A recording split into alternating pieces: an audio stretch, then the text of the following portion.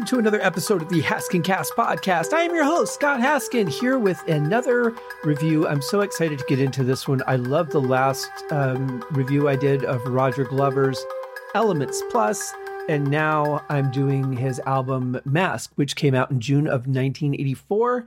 So interestingly, there's 8 songs on here, and this was back when, it wasn't expected that you were going to cram fill every available minute with music. We were happy to pay our $10 or so for an album and get 8 or 9 songs. And it was just the way things were back then. And now, of course, once CDs started coming out, then it was how much can we cram on there? We got, 76 minutes. Great. Let's get 75 and a half minutes of music on that CD. And then they got up to 84 or whatever it was. And then in the digital world, it's kind of unlimited, right? You could make a digital album as long as you wanted to. You could put 200 songs on it if you wanted. You'd have some limitations when it came to pressing an LP or CDs. You'd have to do them as a box set. But you know what? It's kind of crazy. So I kind of like going back to the idea of just having a handful of songs. But I think the problem is that to do it nowadays, you put an album, there's only 8 songs or 9 songs. I think people are going to feel like they're not getting bang for their buck, no matter how good the songs are, right? If you're used to getting 14 to 16 songs for your $9.99 download on iTunes, and somebody comes to you and says, hey, I got a brand new album out, I'd love if you check it out, and you look at it and it's 9 songs for the same $9.99, you're going to be like, it's kind of expensive. I'm really not getting that much out of it. It's really interesting how we have become programmed. And I didn't realize until a couple of years ago how long, at least in my life, this has been going on. So I think about when I was a kid, going to the grocery store with my mom, right? So we would go into Chatham's grocery store in Mount Clemens, Michigan. It's no longer there. I think it's a movie theater now. But we would go in and there would be this lady with a tray. And on that tray would be little cubes of cheese or cubes of meat attached to a toothpick. And they would be handing out samples that are free to try and entice you to buy whatever the new product is or whatever they're doing a special on, whatever they had an overstock of. So here you get your little cube. We'll just say a nice little cube of cheese. And you're like, wow, that's really tasty cheese. How much is it? And they're like $6.99 a pound. And you're like, well, fuck, I just got it for free. Now it doesn't taste so good because now I have to pay for it. Now for me to enjoy it, for me to put that back in my mouth, I have to pony up something. So now all of a sudden it isn't as good as I thought it was because it's a whole different deal, right? Kind of like a bait and switch, except that, it's very obvious what they're doing. So it really changes our perception of the value of what we're spending our money on. And I realized that looking at albums from back in the day, today as a new purchase, or to try and tell somebody, hey, you should really get this album. It's a great rock and roll album. I think you'd love it. And you're like, yeah, there's only like 8 songs. I'm not paying $10 for that, right? Because everything has changed so much. And, aside from the value of the dollar or, whatever currency of the country that you're listening from, aside from that, just the concept of the number of songs versus the amount of money that you spend for the album really seems to vary. If I can get 16 pieces of candy for $1 versus 8 pieces of candy for $1, where's my money better spent? Well, it depends on what candy I like more, right? But we tend not to think of that. We tend to think of value. 16 pieces of candy is twice as good as 8 pieces of candy, even if I like the 8 pieces of candy better. It's really weird what's been done to us. I've watched videos on how we're programmed with imagery and all that. I remember one that my brother showed me years ago that I'm still kind of bamboozled by. So I'll tell you real quick, the basic premise is this company wants to try an experiment. They fly 3 marketing agencies out from different parts of the country.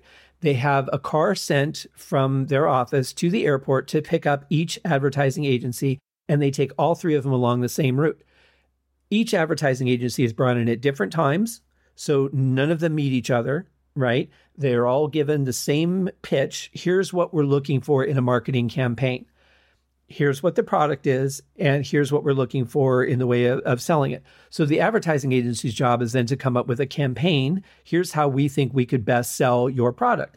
And interestingly, all three of the agencies came up with an extremely similar program with similar imagery, similar catchphrases, all of it. And then they revealed that along the path from the airport to their office, they drove them by specific things that they wanted them to see in their peripheral vision to put those images in their head and see if those images would then guide them to what they would create. So thinking about the marketing agency, the people that normally try to put images in our head, being duped by putting images in their head, I mean, what's our chance as a consumer, right? You see, a cartoon tiger, immediately, what do you want? You want cereal, right? You see a camel, you think about a cigarette. It's all programmed, well, I mean, based on how old you are and what your experiences are in the world. But for me, like Tony the Tiger, immediately, I want sweet, sweet, crunchy cereal. I see a camel, I think about cigarettes. I don't even smoke, but that's what's been programmed into me from all the marketing I've seen over the years. Now, I'm in my 50s now. I'm 50.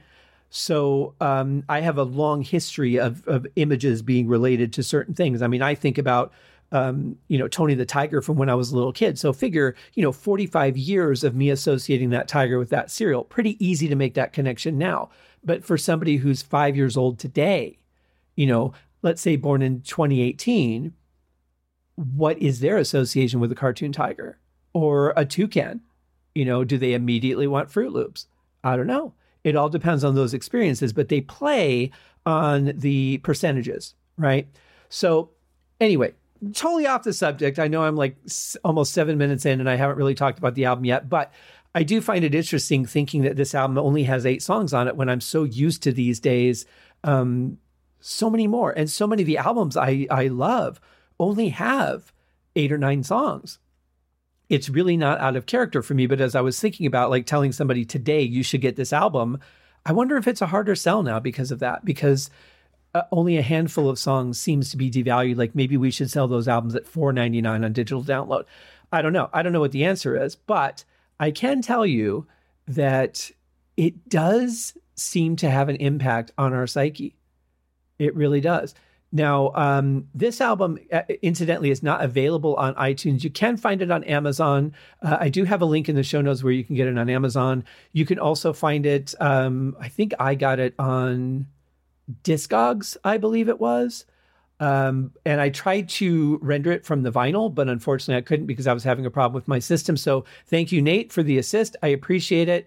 Interesting that it's not available for download. So that there's a lot of reasons that could be depending on the distributor, who has the current rights, all kinds of things. I won't even get into touching the surface of that. But what I will get into is the album. Let's talk about the album cover. So this is a really unique, very colorful 80s style album cover, I would say. There are a series of shots of the same mask. It kind of reminds me of my dad's stamp book. Like he collected stamps from all over the world, right? And he would get like multiple versions of the same stamp. Like some countries would have the same image, but they would do that stamp in different colors, which would mean like a different value or a different year or whatever. But like the page would just be filled with that same image in different colors. And this is kind of the same thing. It's 4 across, 4 down, different shades and different lightings of this one mask. And at first I used to think that it was like one of those Korean masks or almost like the Terracotta Army. But as I've gotten to know the album cover a little bit better, I realize it doesn't look like that at all. It really looks a lot more tribal. And the giveaway for me is the eyes, because you actually see like eyeballs. So that goes more towards the tribal thing to me. The mask is kind of at an angle, so you're not really looking at it straight on, which certainly gave them more options for lighting and things like that. But it's multiple colors, different amounts of lighting and reflection on the mask. But it's really cool. A very bright looking album cover. And then Roger Glover mask is written in yellow at the top. You don't see a lot of yellow words these days. At least I don't. But maybe I'm not paying enough attention. I don't know. It struck me as odd because I haven't seen a whole lot of that. But then again, it's all in what you pay attention to. And these days, I kind of think I'm in a routine where I go into the store. I know the things I want. I just go to get those things, which is why like once or twice a year, they'll rearrange an entire grocery store because of people like me who don't really window shop. Like I don't look up and down the aisles. I just go right to what I want. And they try to get me to see things that I wouldn't normally see, searching for the things I would normally get since they're not where I'm used to them being.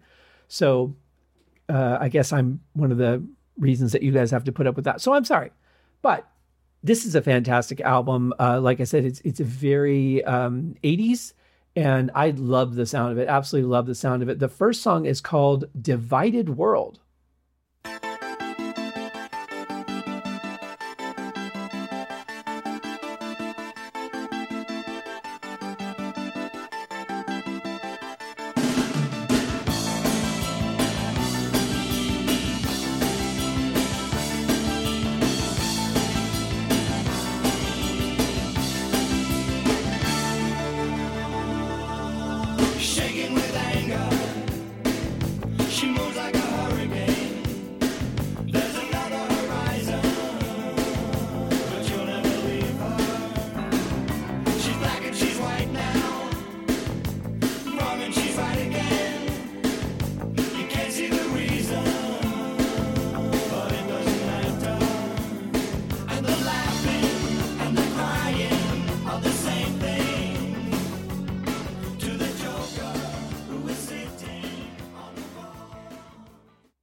I think this is a really fun song, a great album opener. It's a, good up-tempo number. I love the feel of it though. The verse and the chorus just feels so good. This is really, as I recall, the first time I really heard Roger Glover sing. And it's him on vocals and bass through the whole album. He also plays on some other instruments throughout the album, and I'll talk about those as we go. The first three tracks also feature David Rosenthal on keyboards, who Roger was playing with for the last couple of albums in Rainbow, Straight Between the Eyes, and Bent Out of Shape. And Chuck Berge plays drums on all the songs, which is cool. He was also on Rainbow's Bent Out of Shape album. I saw him when a band I was running sound and lights for, Zen Radio, opened for Blue Oyster Cult down at the Chief Theater in Pueblo, Colorado. Did not get to meet Chuck, but he played a hell of a show, I will say. Very talented drummer. I think my favorite Chuck Berge song with Rainbow was either the drums on Stranded, which I thought were great. I love the fills on that. They really created a mood for that song. And also the live version of Difficult to Cure from the Final Vinyl album. I just loved his drumming on that one, and the drum sounds really cool album. Roger did some great work on that one too. But anyway, yeah, this is a fun track. It's really nice to hear Roger sing, and I think he's got a really good voice for this kind of stuff. Definitely very 80s feel, absolutely. From the production to the sounds, the synthesizers and all that, the electronic percussion sounds that we're going to hear on this album, all of that. But the only complaint I have about this song is I would like just a skosh more vocals in the mix. I think it could use just a little bit more, but apart from that, I think the mix is fantastic, and it's just a fun song. That's what I have to say about the whole album. I haven't listened to it in a while, but as I recall, it's just a fun album, like what I loved about the 80s. So let's dig into our next song. This one is called Getting Stranger. Again, we have David Rosenthal on keyboards on this one. And also, Roger plays an Ovation acoustic guitar. Working in the music stores, I saw a lot of Ovations come and go. Very, very popular acoustic guitar. Let's check it out.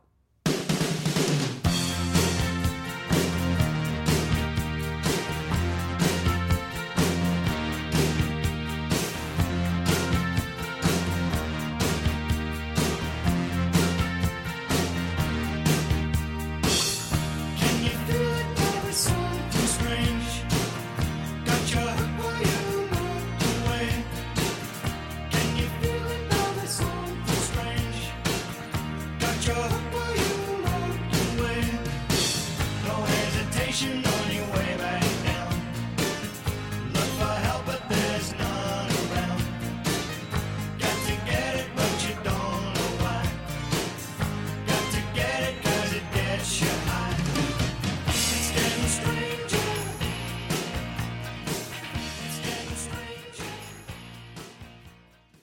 Now, I know when I do these reviews by myself, I always fade the clip down to 0. But both songs so far have actually faded out, which was a thing that was another very common trait in the 80s for songs to just kind of play into the sunset. This one's really cool. I don't know if that's within Roger's natural range or if that's falsetto, but I really like the sound of that. I think it works well with his voice. You know, this is an interesting thing because I think that a song like this would have fit in well with a band like Split Enz, maybe A Flock of Seagulls.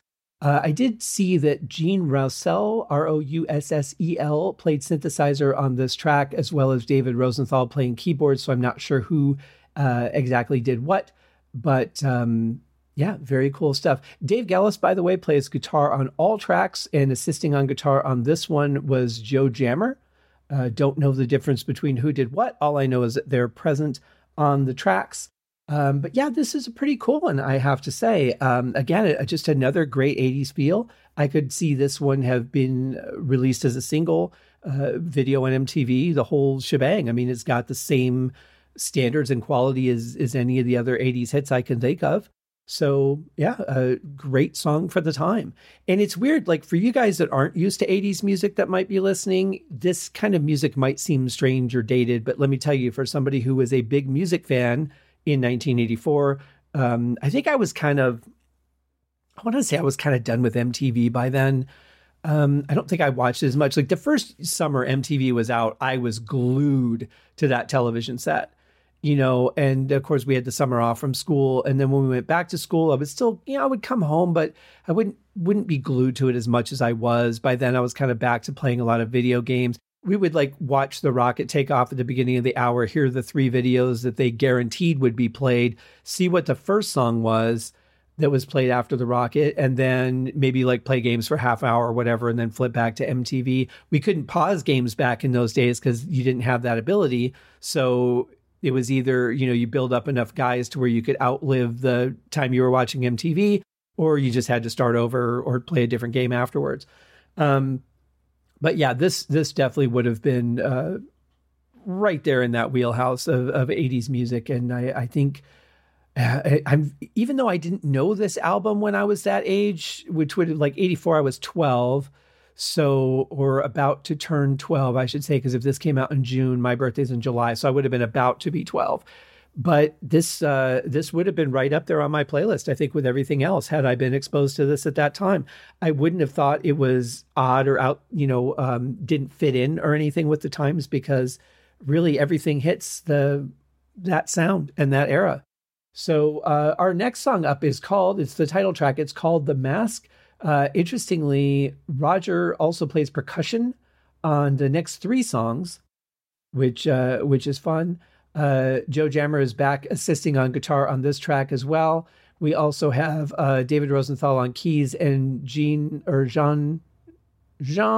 I'll say Jean Roussel, that sounds French, back on synthesizer. So I don't know, you know, again, it's like who's doing what, I have no idea. There's a lot of different backing vocalists that switch off between the songs. Mostly it looks like track 8, we've got Denise Brooks and Kim Romano.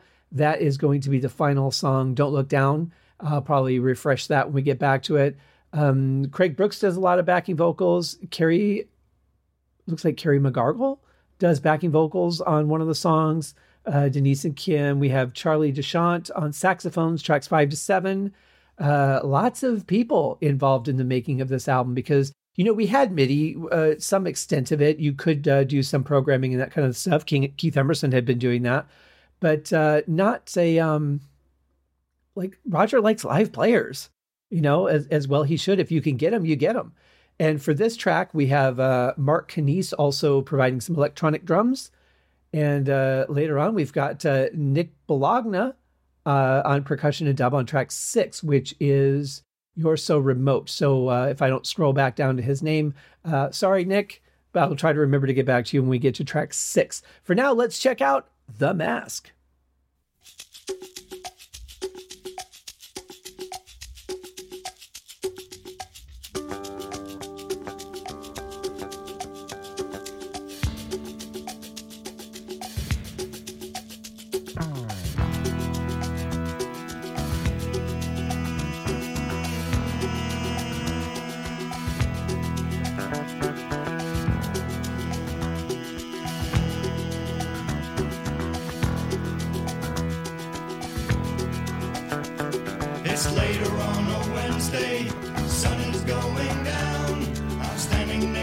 swimming pool, there's no one around. My imagination wanders back where dust is always there.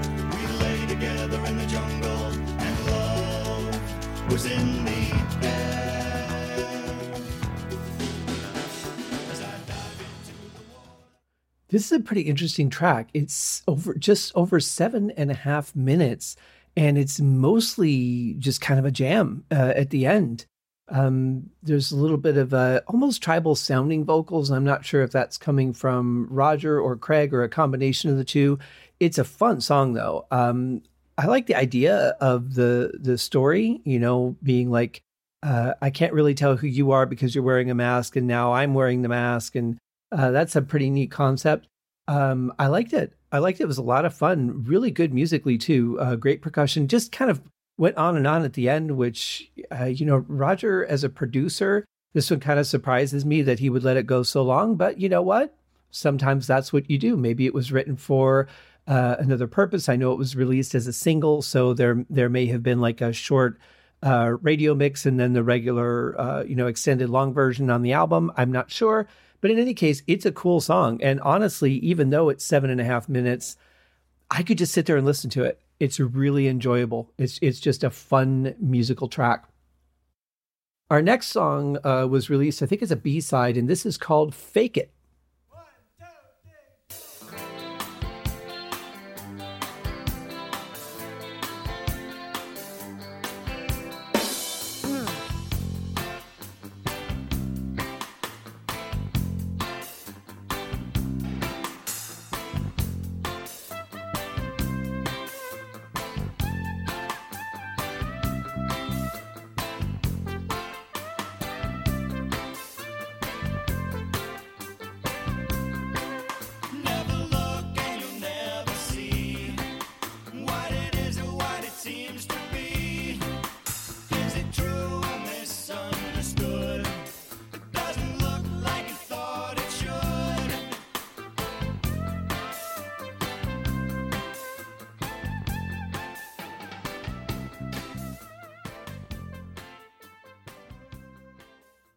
So on this track, we also have Roger again playing percussion. We also have him playing synthesizer on this one, which is interesting how they are trading off. I'm not sure how that was chosen. Craig Brooks on backing vocals, of course.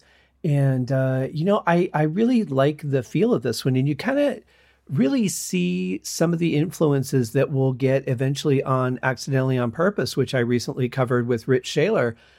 The reggae sort of feel to it, that kind of, we're on the island, on the beach, on a cruise, whatever it is.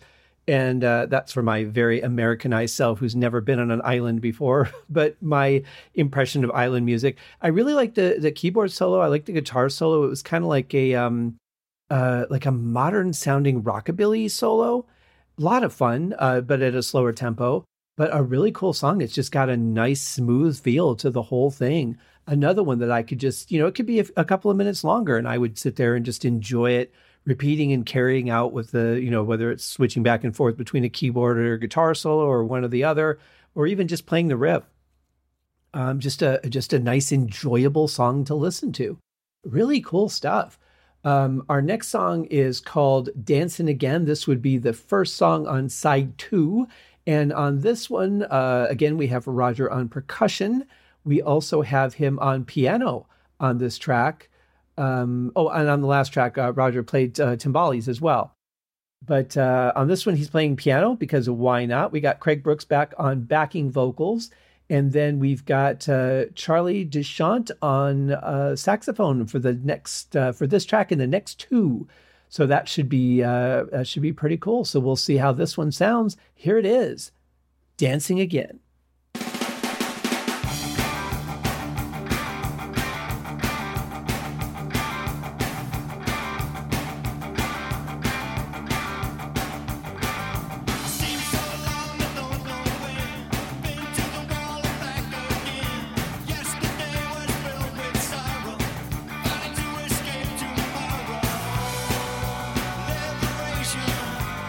It's a new sensation. Me, my dancing.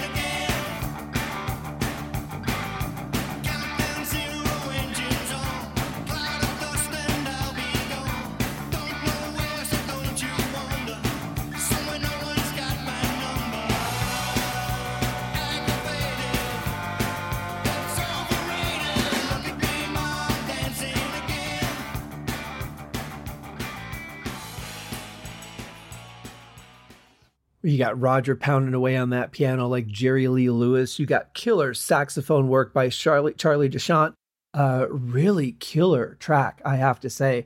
Really energetic. What's kind of surprising, just thinking about Chuck Berge and what he's capable of, but you get kind of the same thing from Cozy Powell on certain albums where the guy could do so much more and he's really laying back and really just being a solid foundation, which for this style of music is not unheard of. Another song that really kind of reminds me of Split Enz, something else that I feel that would have been in their wheelhouse. And they certainly could have, done a version of this song, or Roger could have written it for them or for himself, and they could have done a cover, whatever.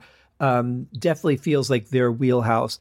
But a really cool track, very fun, very energetic. I really enjoyed it. And now we're on to the sixth song. This one's called You're So Remote. Interesting title. Very interesting title. And on this one, we've got Roger back on synthesizer. We have Katie McGarrigle on backing vocals.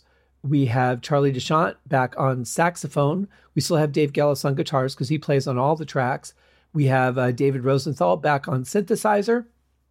We also have Nick Blagona on percussion. It's listed as percussion and dub, so I don't know if that means he dubbed some percussion in on this track. I'm going to guess that's what it means, but in any case, he's on it. He also mixed the album too, along with Roger. And I have to wonder too, and I know that when I started playing bass, I was very timid about pushing the bass up in the mix because I was confident enough in my playing to leave the recording in there and not like sub it on a synthesizer. But I wasn't confident enough to really push it up into the mix. And I wonder if that's why I feel like the vocals are just a little bit in the background. Maybe Roger wasn't comfortable pushing them up in the mix as much as he might have on, say, a Rainbow album or a Deep Purple album. Very interesting. Totally my speculation. I don't have anything official on that. But I have to wonder if there might not have been an element of that. No pun intended. Anyway, let's check it out. Here. Yeah, I should do a podcast. Here it is. You're So Remote.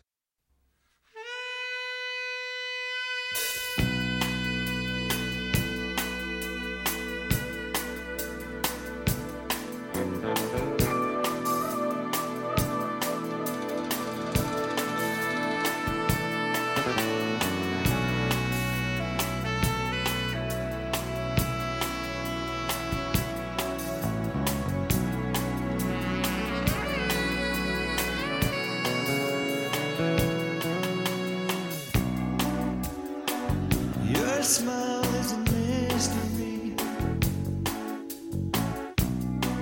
but I can use my imagination.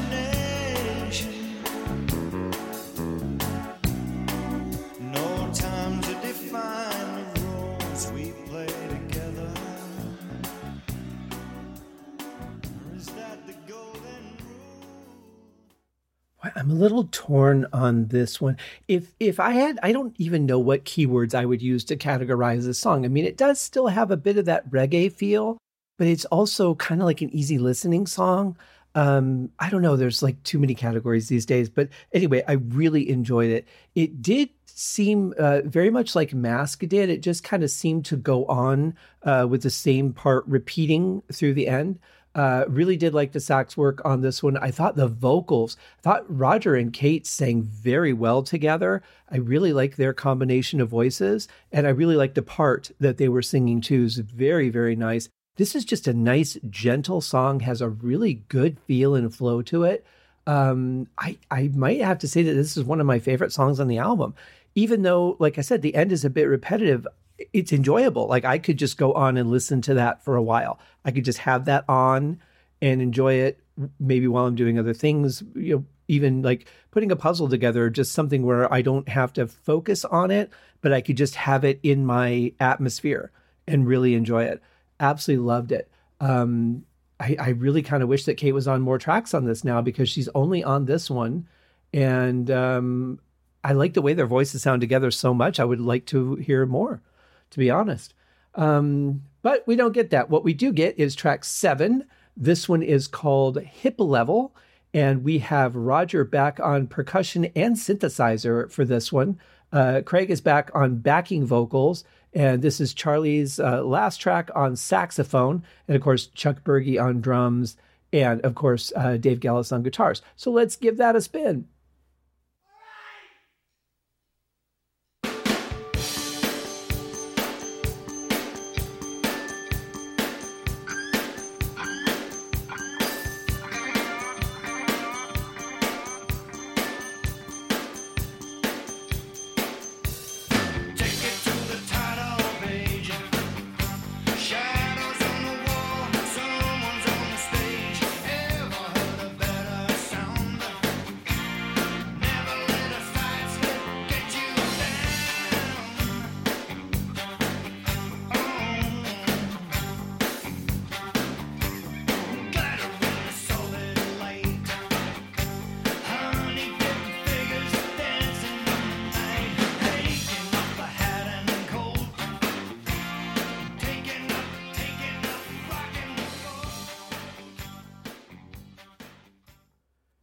I have to say, I really like Roger singing with a little grit in his voice there.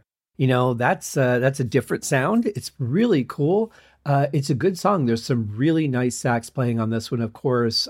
Charlie's really talented sax player. Some great guitars in here too, I have to say. Nice backing vocals from Craig. But yeah, this is another one that kind of goes on a little bit long. It's 17 minutes and 19 seconds. And I don't really know that I could say it was really warranted. I mean, there wasn't like some, crazy back and forth duo or, amazing solos or anything that would have warranted this song kind of going on that long. There was some good playing in it, don't get me wrong, but I think it really could have been chopped down to like maybe 4.5 minutes at the most, maybe even less than that. And still been a really good song. I like the feel of it, but I wouldn't say that it gripped me in the way that the other ones did, where I'd be willing to, just let it go on and on and on and want to chase it, as it fades out. I would say I was more than satisfied quite before the song ended. So this one was a little bit long for me. Still a good song. I really like the highlight for me was Roger's voice on this one. But I have to say too, in thinking about this from a drummer's perspective, kudos to Chuck Berge for his restraint on this album. As a drummer who has the ability to play a lot of really clever and intelligent drum fills and different parts, he's really playing straightforward on this album. And I think back to, I had mentioned Cozy Powell earlier, thinking back to his work on Down to Earth or by Rainbow or Slide It In by Whitesnake, where, he was very restrained on those albums. And I have to give it up to drummers who can really just lay back and be the foundation and not worry about putting in too many flashy things.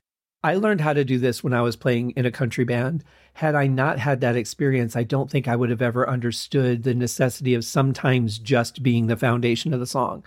And really grateful that I learned that. It helped me more than I would have ever thought. It also helped me make my meter a lot stronger too. So there was that.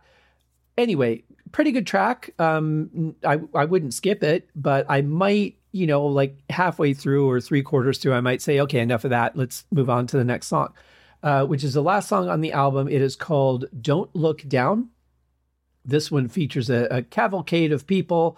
We've got Roger on, of course, lead vocals and bass, not doing any other double duty on this song. Again, we have Craig Brooks on backing vocals, but we also have Denise Brooks on backing vocals. And we also have Kim Romano on backing vocals. So lots of people are going to be on this track. Of course, Dave Gallis still plays guitar on this track, but we also have Joe Jammer joining him for this one. David Rosenthal is back on keyboards, as is Gene Roussel on synthesizer. And of course, Chuck Berge on drums. So a whole host of people got together to bring you this song, Don't Look Down.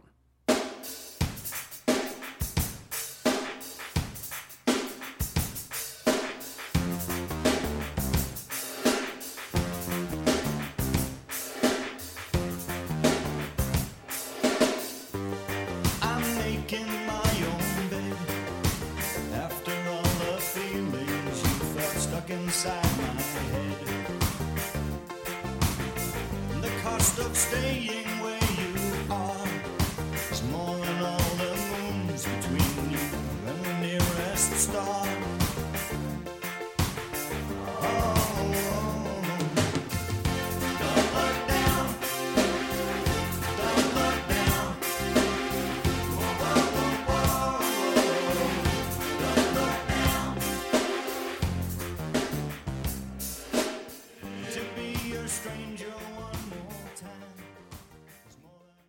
I really like this one. Roger's voice is featured much more prominently, I feel, in this one than the others.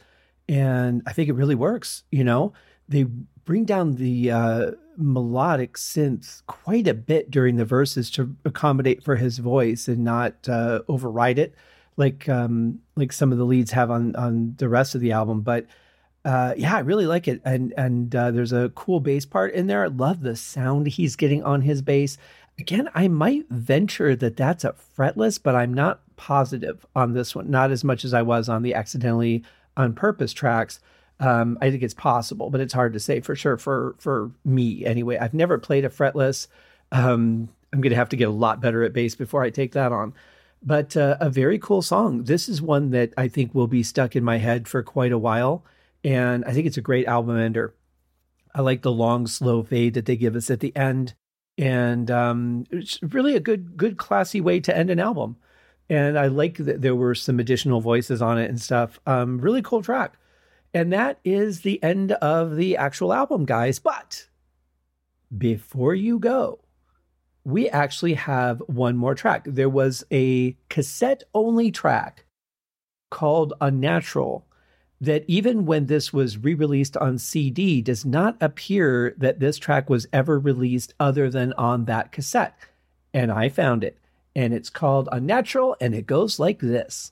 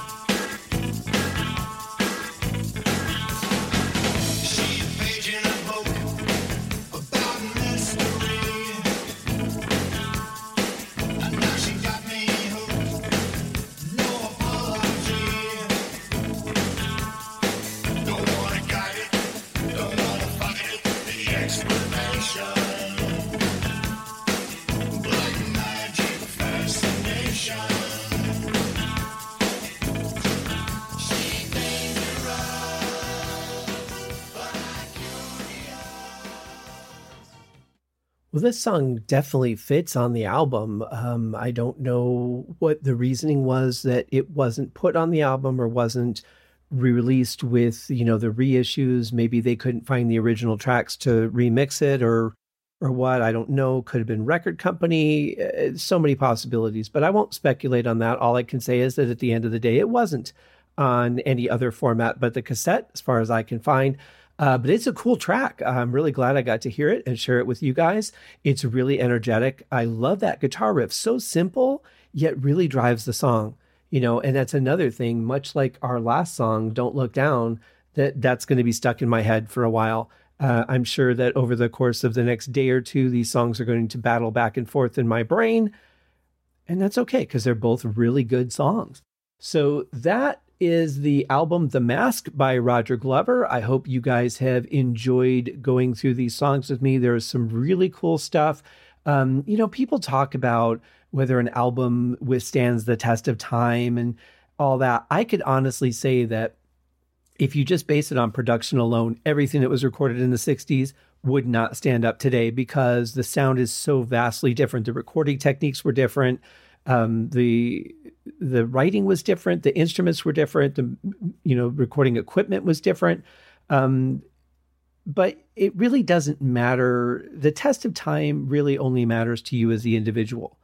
And I can say, yes, this is a very 80s sounding produced album, from writing to the kind of synthesizers they were using to, the style of the music, all of that. I could say it's very 80s stylistic. The only thing that matters is, do you enjoy it? Yes or no? If you do, then you listen to it. If you don't, then you don't listen to it. It doesn't matter whether it would hold up today because it's a different world today. Why would we expect something that was written in 1984, 1983 to hold up in 2023? Completely different time. And you're talking so many changes in writing style, instrumentation, production, quality of equipment, places to record, available, produce, like all these different things. So really, at the end of the day, the only thing in the world that matters is this piece of art. Do you enjoy it? Yes or no? Would you listen to it again? Will you listen to it again? Yes or no? Pretty simple. But we will be back next week with another show. I look forward to it. I'm not sure quite what it is yet because I'm recording this like way early, and God only knows what will happen between tonight and the time this comes out. So in the meantime, you guys have a great week. We'll see you back at the very least next Wednesday for another episode of the Haskincast podcast. Cheers.